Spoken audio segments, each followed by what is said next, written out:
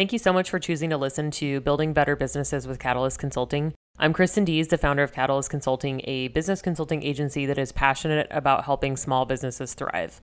The goal of this podcast is to connect entrepreneurs with experts in a variety of industries that support small business owners in order to provide you with helpful tips, resources, and some entrepreneurship inspiration. Sweet. So here we go. This is the first video episode of Building Better Businesses with Catalyst Consulting. Mike is our guinea pig. Yay. Thanks for joining me. I appreciate it. Appreciate it. Hey, thanks for having me. This is going to be awesome. Yeah, I'm pretty excited. Mike is a professional entrepreneur, wine drinker, and also has a pretty cool corporate gig too. So it's basically like how to live your best life with Mike Juergens. That actually might be the title of the podcast episode. I'm pretty sure how to live your best fucking life while drinking wine. So yeah, man, where to start? So tell us kind of a little bit about you as a human being. Where are you from? Where did you originate? Born and raised in Southern California. Lived here my whole life. Oh, nice. Yeah. Very just a young surf skate punk growing up in the 80s and living what was going on in California in the 80s. Nice. So yeah, a little punk running around in California. I like it. Oh, how did you evolve into what you are now from there? So I started a t-shirt company with my friend, and we had some pretty interesting adventures, including getting in a trademark war with MTV over the use of the word butthead, which we had trademarked, and they wanted it for Beavis and Butthead. Nice. And I had never planned to go to college. I was always like, I'm going to run businesses and I'm going to do stuff. And this little t-shirt company, we ended up having a really big opportunity that would have made us millionaires with Kmart. And I screwed it up. And I screwed it up because I was 21 years old and I thought I knew about business and I didn't. And so after that, I was like, you know what? I need to get an MBA if I'm going to play this business game because I suck at it. And so, but I didn't have an undergraduate degree. So I went to UC Irvine and they had this joint undergrad MBA program. And I went to them and I said, I'm going to come to this school if you let me do this. And they said, you're not even enrolled in this school. And I go, I know, but like, if you let me in, I'm going to complete all of my requirements for my undergraduate degree in a year, and then I'm going to go straight into the MBA program. And they said, that's not going to happen. But if you could possibly do that, we'll accept you. So I was like, fine. So I went to UCI, got all of my undergraduate requirements done in a year, and rolled straight into the business school, and then finished my MBA. And while I was at business school, I assumed I was going to come back out of business school and start my own business again. I didn't know what that was going to be, but that was the plan. And so one of the big four consulting firms was interviewing on campus. And I said, well, dude, I'm going to do that because it's going to be really hard and I want the experience, but I don't care if I get the job. And so of course they offered me the job because I apparently had like I don't give a shit attitude. Yeah. And so they offered the job and I go, no, thank you. And they were like, what the hell are you talking about? Like, why did you interview? And I go, I just wanted to practice, man. I thought it would be a good experience for me to find a job I liked. And the guy that I told that to like lost his shit. And he was like, you need to work for us. And he just bugged me for like 4 months. And finally I said, and I'll never forget this, I said, fine, I'll do it for a year, but if it sucks, I'm quitting. And that was 26 years ago. And I've been a partner in the firm for 20 years now. And nice. It's just been a hell of a ride, but it was never my intention to be a corporate guy at all. It just happened that way. That's so funny. It's just like the shit you do when you're a kid and you're just like, yeah, whatever. Like, because who's going to get a job like that out of the gate? Like nobody probably. And then that's amazing. Yeah. So you definitely, what you said, you won the corporate lottery. Also, I feel like honestly, that's how life or how we should approach all kinds of relationships is just like, yeah, I'm going to do it. And if it's not fun anymore, I'm not going to do it anymore. Like that's really the whole, right. That's how to do it. Yeah. If it sucks, don't do it. Yeah. I mean, philosophically, that's pretty easy to get your head around. Yeah. But people they work at jobs they hate. They stay in relationships they hate for years and years and years of their entire life. And they're like, what the hell, man? Life's too short. That's funny. So, okay. So then how about your entrepreneur journey? Because your real life isn't cool enough. Your night job or who do you operate as in the side? Yeah. So I was always kind of passionate about wine. And so kind of got introduced to it when I was about 23. It was actually while I was like doing this school thing. And just like as a hobby, I would go wine tasting and I would learn about it. And I was interested and I was passionate. And I just kind of did that for about 10 years while I was climbing the corporate ladder. And somewhere along the way, I said, you know what, I'm going to get serious about this. And I started really studying and taking classes to get wine certifications. And so I started with my certified specialist of the wine, and then I went and got my level 2 sommelier certification. And then I learned about this thing called Master of Wine. And Master of Wine, there's about 420 in the world, and there's about 58 currently in the US. And I was like, I'm going to do that. That seems cool as hell. And so I threw up a Hail Mary application to the Institute, and they, for some ungodly reason, accepted me as a candidate. And then I started working my way through that journey. And then along the way, I found myself in the Kingdom of Bhutan in the Himalayas, which is a whole separate freaking story. And I looked around and I was like, this place is perfect. Where are the wineries? And turns out they didn't have any. So I started an industry there. And then along the way, through some other random coincidences, I started a rum company that ended up being the highest rated silver rum of all time. As one does. Yeah. As one does. Yeah. As one does. And then I started writing some books about wine, and I ended up writing a bunch of books about wine, and like one thing led to the next, to the next, to the next. And it's kind of how it goes. Yeah. I mean, I think so anyway. It's just funny to me too, because like, I'm sure people are probably like, how does that even happen? And I feel like in the experiences that I've had, because I've had some unusual things happen in my life, not quite as cool as you, but like there's certain things that in my previous corporate life, or even as a consultant, or just like stuff where I just like, I assume that it's an opportunity that's available to me and I ask, or I'm like, that seems weird. I'm going to do that differently. And I do it. And then people are like, well, that's crazy. And I'm like, I know, but like, I thought it was dumb to keep doing it this way. I didn't want to do it that way anymore. So I'm going to do it this way instead. But I think there's an element of arrogance, and also just kind of like, why not? Why can't you just do the thing that you want to do? So then it leads you to the magical kingdom of Bhutan and starting a rum company, and just like the random shit that comes up when you're just like doing things that seem interesting. Again, it's like this seems fun. I'm going to try this. So here we go. Well, my business partner in the rum company, he calls me the what if guy. Yeah. Because you're always like, well, what if we did do it? What if we did try it this way? What if? And that's kind of how the whole rum company got started. Actually, I'll tell you this story. My partner, who's a rum fanatic, and my son, who is a rum aficionado, and me, who could give a shit about rum, were sitting around one day drinking randomly in the Kingdom of Bhutan in the Himalayas. This is where this conversation took place. And we're sitting on this patio and we're looking out over these beautiful views. And my friend goes, "We should start a rum company." And I go, "What do you want to make?" And he goes, "I want to make spiced rum."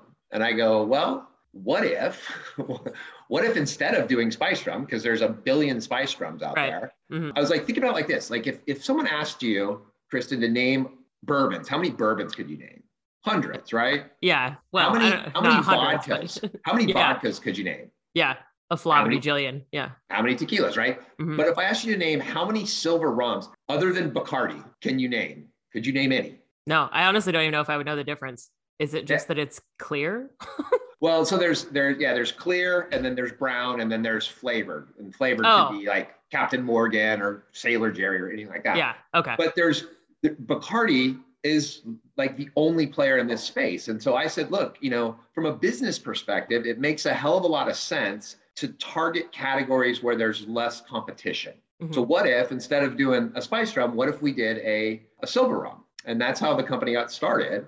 But I didn't know anything about rum. And so we went to start talking to people who did know. This is what I learned.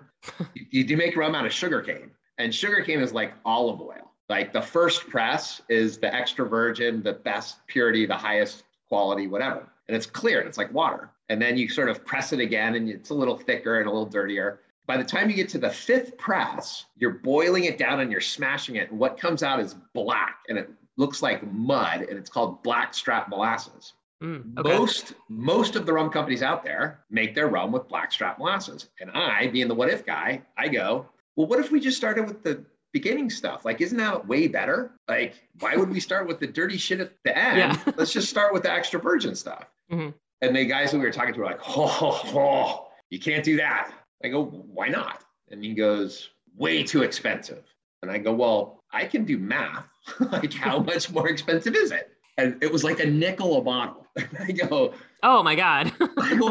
why does anyone save a nickel a bottle? Yeah. Why would you do that? This. So we made this rum out of the first press, and it was spectacularly good. So we entered it in a couple contests, and we won double gold medals. And we're like, whoa. Then we submitted it to the Ratings Institute, and they're like, 95 points, highest score in history. And everyone's like, you guys are geniuses. And I'm like, no, we're not. We just said, like, start with something that's not shitty, and you'll probably end up with something that's pretty good. Yeah. Like, that was our whole logical. strategy. Yeah. So there you go. There's an entrepreneurial story of how to ask what if. Yeah. Yeah. No, I like it. That's actually one of the reasons why I can't do corporate life anymore, is because I'm like, it seems dumb. Why would we? And don't get me wrong, like, it's not like I think that I'm right all the time. Like, I mean, most of the time, obviously, but yeah. So it's hard to function in a place like that where you can't, at least in a lot of corporate cultures, right? We do not do that. It's just do what you do, head down, keep moving, convince your people that they want to do whatever ridiculous thing that we're trying to accomplish. Anyway, no, that's it cracks me up. Hey, thanks for listening to the podcast so far. I just wanted to drop in and recommend a bookkeeping and accounting resource, if you're into that sort of thing.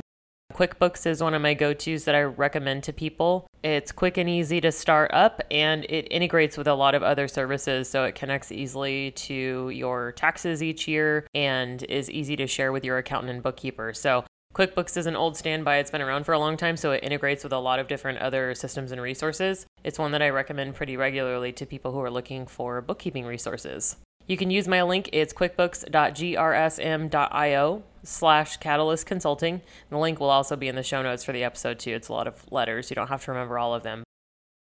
Okay, so how did you end up in the Himalayas starting a wine company? So, excellent question. So I was running marathons in weird places around the world, like Antarctica. And so I was on a bunch of emailing lists for marathons. And my girlfriend, we've been together for 16 years now, but at the time we'd maybe only been together for 10, but she read some book in high school about Bhutan and a woman who goes and moves there to teach English and falls in love and blah, blah, blah, blah. So the whole time we've been together, I hear about Bhutan, let's go to Bhutan. I want to go to Bhutan. Let's go to Bhutan someday. And I'm like, whatever. I don't give a shit about Bhutan. But I got this email from a guy, because I was on some marathon distribution list, saying there's a marathon, the first international marathon in Bhutan. We're bringing some outsiders in. We have space for 10 people. If you'd like to be considered, let me know. And I was like, yes. Immediately clicked on it, filled out the application, got accepted, and went to my girlfriend and said, baby, guess what? Surprise, we're going to Bhutan. And she was like, oh my God, we're going to the Himalayas. And I go, no, we're not. Bhutan's an island in Indonesia. And she goes, no, it isn't. It's in the Himalayas. And I'm like, wait, seriously? And she's like, yeah, look it up. And I was like, fuck, she's right. It's in the Himalayas. So I didn't even know where it was when we went there. Just this random set, what if? And so yeah, that's how I got to Bhutan in the first place, was I went there to run this marathon. Nice. Yeah, good times. That's kind of how I pick travel too, because geography is hard for me. It's not one of my fortes. I only know where things are once I've been there, and so I still haven't been to a lot of places. But that's basically, I'm like, oh, now I know. I've been to Greece recently, so I'm like, cool. I understand where Greece is at, what the geography of that country looks like. Some of the islands and where they're at. That makes sense to me now. But before, I'm like, I don't know. It's in Europe, I guess. Because we're American. And so that means we suck at geography. We're shit at it. Yeah. I also feel like our country is the size of a lot of other content. You know what I mean? It's like, how are we supposed to, we barely even know what 50 states we have. I couldn't tell you if you asked me to with a gun to my head, probably. I'd be like, forget 10. They didn't teach you the song when you were in elementary school? No, I missed that somehow. Alabama, Arizona, or whatever it is. I forget it now. See? But. Exactly. You too would die if you had to name 50. You'd sing like the first 10. You're like, shit, there's more. It's in here somewhere. Yeah, so I feel like, oh, go ahead. No, I was just going to add on so we get to Bhutan. Oh yeah. And we're in Bhutan, and it's like this magical little Shangri-La country in the middle of the Himalayas. And we were talking about it before. They don't do gross domestic product. They do gross national happiness, and they want to be happy, and they grow these amazing crops. It's the only carbon negative country in the world, and they're on track to become the first 100% organic country. So the crops, like everything you eat there is like the best. Here's the best potato you've ever had in your life. Here's the best carrot. Everything just tastes awesome. And me being the wine geek and I'm assuming there has to be a vineyard here. And I want to go to it because they've got to have the most magical wine. So everywhere I went, I'm asking people, where's the vineyard? Where's the vineyard? And people are like, what the fuck are you talking about? And so finally, I end up at this dinner with like some government people. And I go, where's your vineyards? I'm not leaving until I see it. And they go, we don't have any. And I go, well, you guys are fucking up because this place is perfect for wine. And if you guys don't grow, I'm totally overstepping my boundaries, right? Like telling these guys what to do with their country. But they listened, and then we started a wine industry. Nice. So, is your wine available internationally, or is it only available in the Himalayas? So actually, it takes about 3 to 5 years for vineyards to start producing fruit. And so 6 of my vineyards are in their 5th year this year, and 2 of them are in their 3rd. So we're actually going to do our first harvest this year. Oh, nice. Okay. We might have been able to do one last year, but COVID and the country was locked down. And Bhutan is also right above India. And if you remember, India was a total shit show last year with COVID. So we just said, we're not going to bother to try. We'll do it in 2022. So the wine's not available anywhere yet, but it will be. Hopefully. Someday. Yeah. That'll be awesome. That's cool. I like it. The real question is what's it going to taste like? I think it's going to be unique. I just hope it's great. Right. Yeah. You're not like, this is disgusting. Yeah. I've been working on this project now for like 7 years. So that I'm finally about to find out if my hunch was right or not. Yeah. Or if you've just been growing some nice grapes for a different country. Like we're going to make some raisins. Yeah. Yeah. Yeah. We'll see. That's what they call a pivot. But it's a long-term play. I mean, we knew going into this, like I'm not trying to build a winery. I'm trying to build an industry, so you got to take like a 50 or 100-year view of it. And, most places that are making wine have had a couple hundred or a couple thousand years to figure out how to dial it in. And right. Yeah. And so we're going to learn, like we're going to make mistakes. And I'm sure the first batch is not going to be as good as the second, which is not going to be as good as the third, and so on. Which is cool. I'm all right with, failing and learning. Yeah. That's part of the process, I think. Well, it has to be really. That's boring. If you just get it right all the time, it's kind of boring. That's you learn what you need to know when you need to know it. At least that's how I do it. So, okay. So wine, and I feel like I saw on your Amazon bio too, that you are a tea expert. I am also an international tea master. So so when you started the master of wine journey, could you, because this is my best friend and I tried to we had a wine YouTube channel for about 10 seconds. And then we got bored, where we basically just got drunk and rated wine and then talked about pandas and shit. So anyway, we're like, how do you, like, it all tastes red or it tastes white? That's basically our thing. So did you already have some of the, like, you could tell the difference between like the different smells and tastes, or did you have to learn that through the process? I think by the time I started really passionately learning about it in a structured manner, I had already been drinking wine for, 15 years. By then had enough of it that I thought I had a decent palate. Turns out I didn't, but I kind of came into it with at least some experience, and then kind of learning some of the methodologies and structures for how to really think about deciphering a wine. Layering that on top allowed me to become a pretty good taster. I say that now, but I failed the final tasting exam to become a master of wine 4 years in a row. So I'm good, but I haven't quite gotten over that final hurdle yet. I mean, it seems like that should be a hard thing to do. Well, or what's the point? 115 people in the world took it last year, and 8 of them passed. So yeah. Okay. I was one of the 107. I was one of the 94% that failed. Yeah. Yeah. I mean, it's like, what's the point in having like an elite whatever if it's like even a 50-50, really? I mean, it should be. Oh, right. Yeah. I mean, you got to make it hard enough to achieve that the certification means something, right? Yeah. One could argue, just by dint of the fact that there's only 115 people in the world capable of even trying it, means they're probably pretty damn good, and maybe we should lower the bar a little bit. But yeah, it is what it is. And I get one more chance this year, and I'm hoping that I'll finally get over that hump. Pull it off. Yeah. Well, I mean, based on what I know about you so far, if anyone could do it, it's probably you. So yeah. So you sent me a copy of your book too, which I'm pretty excited. I think so the thing that I like about it is that it's not like douchey wine stuff. It's like, one, you swear a lot, which is one of my favorite things about you. And the way that you write is funny to me. Like, for example, what was the one I saved something here. Oh, it's called Drinking and Knowing Things. And this is volume 1. And you just launched volume 2, right? Didn't you say just the other day? Volume 2 just came out Tuesday. And Yeah. I just got my first copy of it literally last night. So I'm pretty excited. Yeah. Like why the specific wine is dope AF in each little chapter, which made me laugh. And I can't remember what the other, oh man, what was the other thing I had? It was just like a couple things that just fucking made me laugh out loud. So it's like, if you want to learn about wine and shit and not in a, like, what's the word I'm looking for? Well, yeah, douchey. Like, Douchey. Because a lot of people, they're talking about wine and stuff, and it's like, oh, it's this, blah, blah, blah. It's like for the layperson who's trying to learn more about wine and stuff. Because like I said, it's hard to learn. And if you go to a lot of just general tasting rooms and stuff, a lot of the people there aren't really wine experts. They're just telling you what whoever told them to say about the wine. Like, it's fruit forward and notes of oak and whatever. And you're just like, okay, fucking, again, it tastes red. Whatever. Like, well, so I have a theory about this. I think, like, when you were in Greece, I'm sure like nobody treated wine like it was anything special. It was just, no, it's also terrible. Yeah.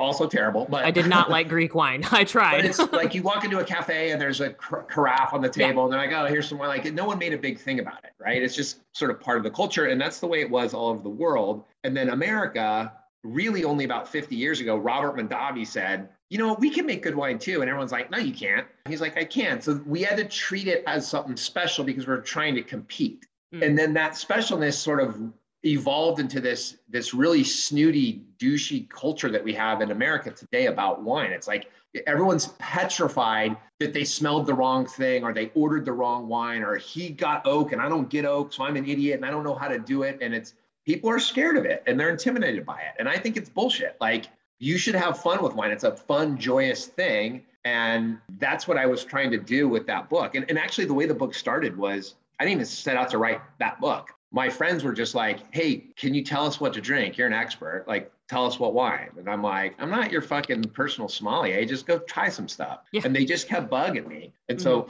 finally one day I was on an airplane and I was reading a wine book by an expert. And the person was like ripping on Chenin Blanc. Just like, Chenin Blanc is a garbage grape. And I'm like, fuck you, it is not. Chenin Blanc is great.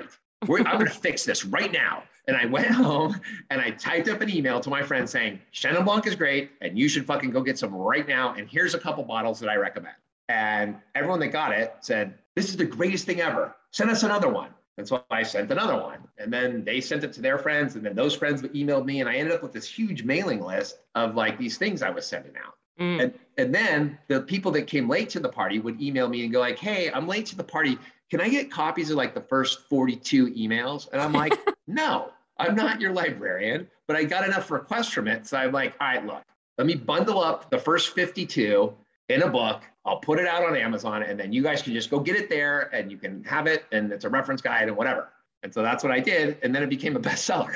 So like it's to your point about the way it's written, it was me telling my friends what I think about wine in a very honest and unfiltered way. If you look at the Amazon reviews, some of them are hysterical. They're like, this book would be an amazing book if it wasn't for all the curse words. Oh God, yeah. And then the next one will be like, what I love most about this word is the F, or this book is the F-bombs. It's, if you want to amuse yourself, go spend some time reading my Amazon reviews. Yes, I will do. That's being added to my list of things to do. I just clicked on so it's on my website or on the web browser. And by the way, I still do the weekly email today. So if any of your listeners want to join it, they can just go to drinkingandknowingthings.com and just put their email address in, and then they'll start getting them. Actually, from the beginning, they'll start with number 1 and they'll get a new one every week for forever. Nice.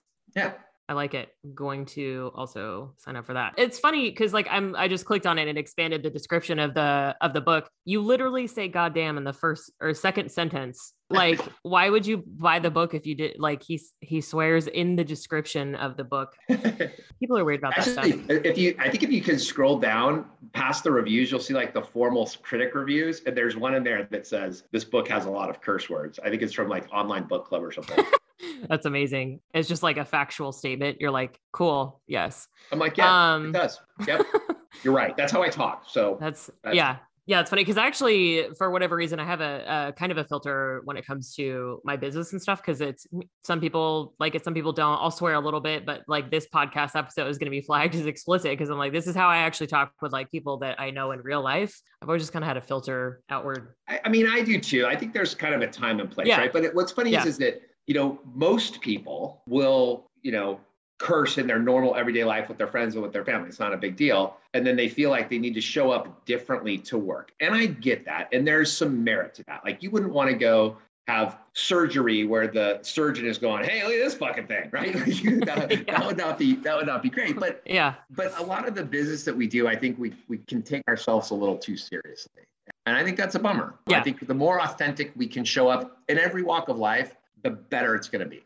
Yeah, it's because it's just, I mean, I don't know if this is actually verified or not. Maybe it was just an internet meme that went around, right? But the thing about people who swear tend to be more honest and authentic. People tend to just trust them more because it's a more authentic representation of who they are. That's and I'm like, that's my style. I feel like a lot of people who do, I mean, I think that there are people who just swear too fucking much. Like it's like, dude, you don't have to say the F word every other word, like for emphasis or as part of your storytelling, or, the more worked up I get about something, the more swear words come out and the more creative they get. Well, it's like, remember when you were like, however old you were, 14 or 17 or 18 or whatever, and you realized, hey, you can swear. Yeah. And then you just like overdid it for like 2 years. Yeah. Some like, people just never grew out of that. And they just kept doing that. I'm like, what is the most offensive thing that I can say? Yeah. And the creative insults. That's one of my favorites. Yeah. So it's just the way that I talk, because somebody told me that at one point in time, I was like, do I swear too much? Because we were in a meeting with somebody who it was like that, like F word ever. I'm like, dude, is that how I talk? She's like, no, you're way worse. It's yeah. So I've been meaning to tell you that we've scheduled an intervention for you, and it's pretty rough. Yeah. So anyway, yeah. So there you go. People who swear are considered trustworthy. I did not know that. So I learned something today too. You're welcome. Yeah. That's cool. That's why I'm so trustworthy. Yeah, exactly. People are like, this fucking guy knows what he's talking about. I think especially when it comes to something like wine too, where you're just like, let's just pull the veil back a little bit here, guys. Okay. We don't have to gatekeep everyone's enjoyment level. Okay. Well, so think about this. There's a town in Spain it's a little wine town. And every year they have a wine fight. And everybody in the town stays up all night partying, even the old people. And then when the sun comes up, they all put on white and they go out in the vineyards and they have a wine fight with like squirt guns and water balloons and buckets of wine, and everyone just gets soaked. Like that's, to me, what wine should be. It should be fun and for everybody, and everyone just has a great time with it. That would never fly in the US. No. Never. We really do take ourselves very seriously. It's a travesty. Yeah. Seriously. Just for all you guys that are listening right now, just go to the supermarket, buy the first bottle of wine that you see that you don't know what it is, and bring it home and try it. And if you like it, awesome. And if you don't, go back and try again. Yeah. That's how it should be. Yeah, I like it. And I wine taste whenever I can, because I'm in Washington. So we got some wines up here too, It's like, there's tasting rooms all over the place in Spokane. Where are you? Are you in Spokane? Yeah. Oh, yeah. So you could just go a little bit south and the Walla Walla is, chock full of wineries, great wineries, actually. Yeah, just a few here and there. Yeah, so we have tons of tasting rooms and stuff in town. And it's like, I like to just do flights because that's kind of how I evolved from whites to reds, because it was just, I started with, the Rieslings and all that, and then worked my way. I like Gewürztraminer because it sounds cool. It's a little Riesling-y, but yeah. So then I started tasting wine and trying different things. And then my palate sort of graduated and I was like, Chardonnay's not terrible anymore. Okay. And then I worked into reds, and now that's all I can drink because I'm old and I apparently get heartburn now. I'm like, what the fuck is this? Like, when did this happen? I was like, is it like when you turn 30 and then all of a sudden, everything starts to fall apart? I'm like, no more white wine for you. No more white wine. Yeah. I'm like, seriously, gives me fucking heartburn every time. I'm like, this is dumb. Anyway, it's not a tragedy to have to drink red, but yeah. So it's just kind of like trying different things. And that's for me, like the little bit that I do know or started to kind of understand is just from, random wine tastings all over the place. And but I like the book. And I think the cool thing about it is I get emails from folks who have said, hey, we started a chapter in our city where we go out and one night a week, we have people get together and we do the next wine in your book. And I got one 3 days ago from Fredericksburg, Texas. Random email out of the blue. Hey, just wanted to let you know, I love your book and we're having such a good time with it here in our little town. I'm like, that's amazing that people are actually embracing this as a group and experiencing it together. Like, that's what it should be. Yeah. And I just gave people a little bit of a roadmap to do it. Yeah. Yep. Because it is so fucking confusing. Yeah. It was, I don't remember which section it is that you're talking about this in the book, but it was like, I drink champagne with steak, or you're talking about the size of the glasses. I drink it in a solo cup. It doesn't fucking matter, man. That's the section on wine etiquette. And I'm like, rule number one is there's no fucking rule. Yeah. You can do whatever you want. Do what you want. Yeah. And whatever you like doing, that's the right thing. Yeah. And if you like it, then it's a good wine. I put ice cubes in wine all the time, red and white. Oh, and that was the other. People lose their minds. They're like, what are you doing? And I'm like, I'm a wine expert. This is the right way to do it. And they're like, oh, can I do it? But yeah, sure. You can do it. Sure. Yeah. Just pick up the cubes and put them in your glass. There you go. Do you like it? Yeah. Like, yeah, I like it. Cool. There you go. There you go. Mm-hmm. Done. I think there's so much just like in general, like I was saying, like gatekeeping or just like people making fun of people for doing shit that they like. It's like, if we could just stop doing that as a culture, that would probably solve a lot of it, because people feel self-conscious, or they're like, can I like mix my wine with stuff? Like, sure. If that makes you feel good, go for it. Yeah. Who cares? And that probably applies more broadly than just wine too. It probably applies to like how to dress, Yeah. Like every once in a while you see somebody wearing like the most outlandish outfit and you're like, I love that guy's style. Mm-hmm. Or girl style, right? Yeah. Like they're not afraid to wear leather pants and a white fur coat with no shirt on underneath and cowboy boots. Like, awesome. Yeah. Like, I would wear that, but I love that you're wearing it. Yeah. Yeah, exactly. It's like, just be you, man. Hey, thanks for listening so far. I just wanted to stop and share one of my go-to social media scheduling resources, Cinch Share, which is one of the hardest things in the world to say, I'm pretty sure, but cinchshare.com is one of my go-tos. I use it off and on pretty consistently, and it's one that I recommend and have used with clients before as well. It's simple, it's easy to set up. You can schedule LinkedIn, Facebook, Instagram, and you can actually also direct publish to Instagram, which is beneficial too. Lots of schedulers don't let you do that. Plus, you can schedule content for your personal Facebook page as well as any Facebook groups that you're an admin of. So it's a great place to be able to manage multiple social media platforms all in one place and get your content out there scheduled consistently. If you use my link to join Cinch Share, you get an additional 2-week trial. So you get 30 days total for free to try it out and see if you like it. The link for that is bit.ly/catalyst_cinch. And I will drop the link for that in the show notes as well. But it's a great social media scheduling resource that I recommend you try out. What do you feel like are, to like do hard segue here, what do you feel like are the 3 most important things that entrepreneurs should know, or people in general who are just trying to live their best life? So about maybe 10 years ago, I made a conscious decision to stop chasing stuff. And I said, I only want to do epic shit with cool people. That's all I want to do. And if it's not epic, I don't want to do it. And if the people are assholes, I don't want to do it with them. That's it. That's all I want to do.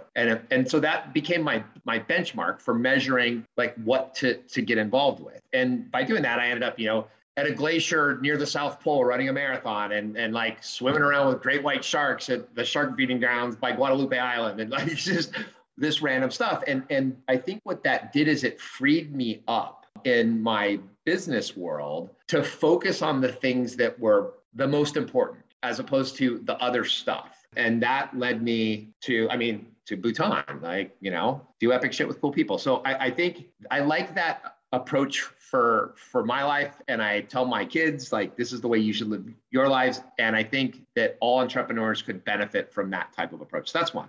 I think number 2 maybe would be ask what if. Like, that should be your response to every situation. Well, what if? What if we did this? What if we did that? What if we tried this other thing? What if we used the first press sugarcane instead of the last? What if we started a rum company? What if we competed with, like, ask what if?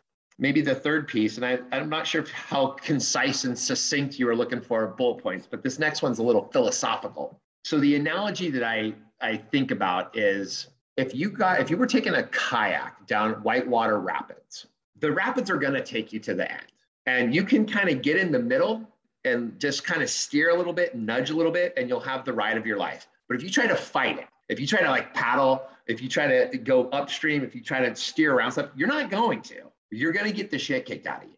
And I think in life, the universe is going to take us where we're supposed to go. And you can fight against it, but you're just going to exhaust yourself and you're going to get beat up. But if you can find the flow state, if you can find where the universe is taking you and just embrace that, you get to the right spot and you get there faster, easier, and so on and so forth. So I think my third piece of all this would be don't fight the universe. Yeah, I think that's a good way to kind of, I was writing down like, find the flow state. What's the, don't fight the universe. Don't fight the universe. Mm-hmm. Embrace it. So, yeah, I like that too, because I feel like it like kind of ties into like trusting your instincts, trust your gut. Well, and if you're only doing epic shit with cool people to begin with, like if that's the direction that you're going, then where the universe is taking you, you get there faster. Mm-hmm. I think one of the things that stuck out in my head, because I traveled for a little while. I quit my corporate job when I was 30 and traveled for about a year. I was like, fuck this shit, I'm out. It is living a life in which you regret as few things as possible is basically my whole, it's like all the stories you hear from people on their deathbeds, elderly people at the end of their lives, they've been alive for 80, 90, 100 years, whatever, is nobody ever regrets the shit they did. They regret the shit that they didn't do. I mean, unless they hurt somebody, like, fine. Okay. Right. Let's assume that that's not part of the story, yeah. But yeah, it's like taking chances and doing epic shit with cool people and doing things your own way or trusting your instincts or that thing that's always been in your mind that I really want to skydive or to do a crazy roller coaster or start my own business or whatever the fucking thing is. Like, do the thing, because life's too fucking short, man. Like, well, and I think you can't be outcome specific, right? So you can't say I want to do this and I want X to happen. You can't depend on an outcome, because then if you do whatever that is and that a different outcome comes, then you're like, oh, I failed and this is bad, this is wrong, whatever. You have to go into it and say, like, I'm going to do this and I'm not sure what's going to happen, and I might not like some of the outcomes. Like, they may not be fun, but I'm going to do it anyway. And then if you are not outcome specific, what you find is you get some lows, but you get way bigger highs and a much higher quantity of highs. Mm-hmm. But the lows are the price you pay for getting the highs. And I think what happens is people get too scared of, like, I'm gonna skydive and I might die. You know what? You might. That's right. That's absolutely right. And if that happens, it is what it is. You could also slip in the shower and snap your neck, which is that's one of my greatest fears. I'm like, man, please don't let this be the way that I go out. Let it be something cool like skydiving. You know what I mean? Like, okay. Well, man. Honestly, like you're like, dude, if you got eaten by a great white shark, like, that's a terrible way to go. But you know what? Everyone in the world would hear about it. Fucking legendary. All over the news. Yep. Yeah.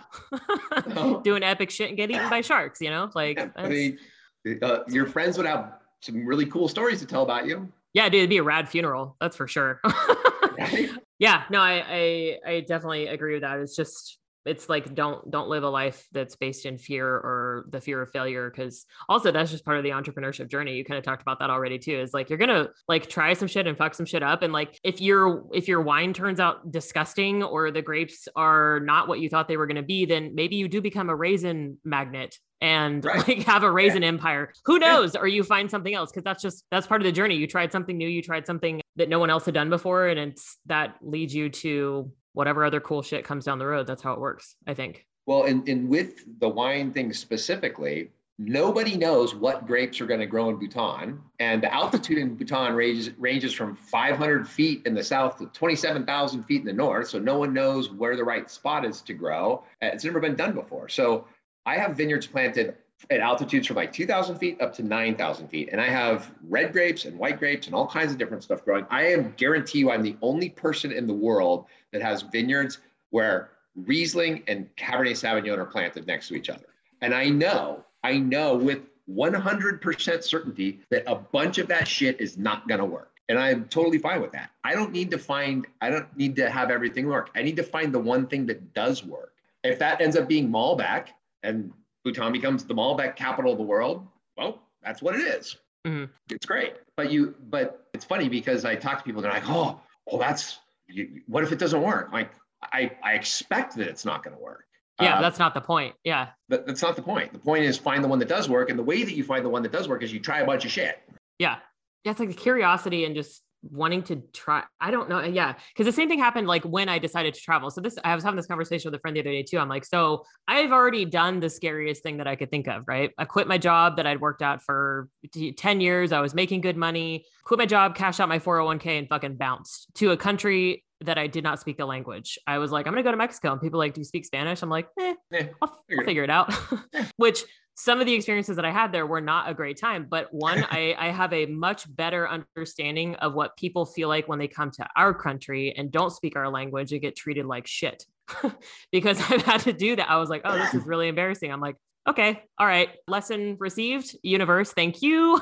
But yeah, I'm like, I die if I get kidnapped by a cartel and eventually I become an overlord in Mexico. That's great. That's fine. That's definitely on my life plan. That's one of my retirement strategies. And if I don't, I could get hit by a bus walking across the street. I could get hit by a drunk driver in my car. Like that's a lot more likely to happen than the things that you're telling me that I should be scared of. I could get stabbed by somebody in downtown Spokane. Like, I don't get, right. Like, you're going to die, man, at some point. Like, hopefully it's not painful and hopefully it's really not as awful as getting kidnapped and murdered. Great. A few years ago, one of my friends was Christmas shopping at the mall with his wife, and he was walking through the mall and had a brain aneurysm and fell down dead in the mall at Christmas shopping. And he didn't even know he was sick. It was just bang, just happened. And it was a terrible thing. But to your point, nobody fucking knows. So go live. Yeah. Do some stuff. I mean, it doesn't have to be as crazy as some of the shit we're talking about, obviously, but like, that's a different kind of adrenaline. It could be as simple as try a Gewürztraminer. Yes, right? Exactly. Gewürztraminer. Take the Oki Chardonnay and try the Gewürztraminer. And guess what? Yeah. You might not like it. Yeah. But now you know. But then you'll know. And then you can move on. Try a Riesling. And I mean, it could be something as simple as that. Like it's okay to fail. It's okay to try. The outcomes are, guess what? Your outcomes are not always going to be rainbows and sunshine and fucking unicorns. Yeah. And you can plan your entire life from A to Z and it's still not going to turn out the way that you want it to, or the way you thought it was going to. Things are going to come up that you didn't plan for. Like, so the people who are kind of stuck in that kind of thing too, it's like, if I plan everything out, then it's going to end up a certain way. It's fucking not. Like bad shit happens all the time, or weird shit happens, or a pandemic happens and completely changes an entire world's life, basically. As bad as the pandemic is and as much change it has, like I look at it and I go, okay, number one, I like the people that I work with, we started showing up a lot more authentically because, you're trying to have a Zoom and the little kid's crying in the background and the dog is barking and you didn't shower. Everyone's in the same boat. So it's sort of like, it's okay to be human. And I think, for me, there was so much more authenticity and empathy that I think we all developed as part of this that I think, we'll hopefully stick around after the masks are gone. Right. So I think there's actually, it's easy to say, the pandemic, but at the same time, like, I think there's some real positive benefits to it that we haven't really realized yet. Well, and I've only looked at a couple different websites, so I can't quote my sources necessarily, but from what I've seen, more new businesses started in 2020 than any other year so far, like record breaking as far as new businesses starting. And I think a lot of people got focused on the businesses that went out of business, which is also sad and awful. Like, I'm not trying to minimize that experience at all, but like you said, a lot of good things came out of this and a lot of evolution happened in humanity and just the way we do things, the way we work. Like you said, like nobody's wearing pants on this Zoom. Like, right. I'm not wearing pants right now. Yeah, exactly. Who cares, right? Like, nobody can see. Your dog might judge also, you. Even the businesses that did go out of business, I guarantee you, somewhere there's a dry cleaner, and the dude that ran the dry cleaner desperately wanted to be an artist, but body had to be a dry cleaner. And then, unfortunately, the pandemic happened. Dry cleaner goes broke, and the person goes, "You know what? Awesome. Now I get to go be an artist," and is happier every day because of it. This comes back to the whole Bhutan philosophy. The goal of living should be happiness, and that's what you should be focused on. Mm-hmm. And hopefully that dude's out there, even if he's making shitty art, he's happy. That's a win. Who gives a shit, man? Some people are gonna like it. Find your people that like what you have to offer, and do epic shit with cool people. I should have made one of my three maybe be happy, but I mean, it's tied up in there. Can I have four? Can I have four? Yeah, you can have four. I can add being happy to the list. All right. I'm in charge of this podcast, I guess. So you can do what you want. Be happy. I'm the new video one, right? So maybe, we're creating new paradigms for you. Going forward, you can do 4. Exactly. I'm like, all right, well, Mike started it. So everyone else has to go back to 3 now. I think that works too. Yeah. Yeah. A number that you are comfortable with. Cool. Okay. Well, I feel like that's a good, be happy, do epic shit with cool people, find your Bhutan, whatever, I think that's a good place to end it. So thanks for hanging out with me. I really appreciate it. I'm sure we'll be in touch and I look forward to getting volume 2 of Drinking and Knowing Things. Thanks a bunch, Kristen. This has been a blast and such a good time to just bullshit about life and let me wax philosophically about random shit. So I appreciate it. Anytime. I'll talk to you Cheers. soon. Thanks so much for listening today. This was a great episode, and I'm sure you will appreciate the tips and insights from today. If you want to connect further with our guests, you can find the contact information, social media links, etc., any of the freebies in the show notes from today's episode. Please show some love to our guests and like, follow, and subscribe their content if you connected with them. And also don't forget to like, follow, and subscribe Building Better Businesses with Catalyst Consulting. Also, if you drop a juicy review, that's always cool too.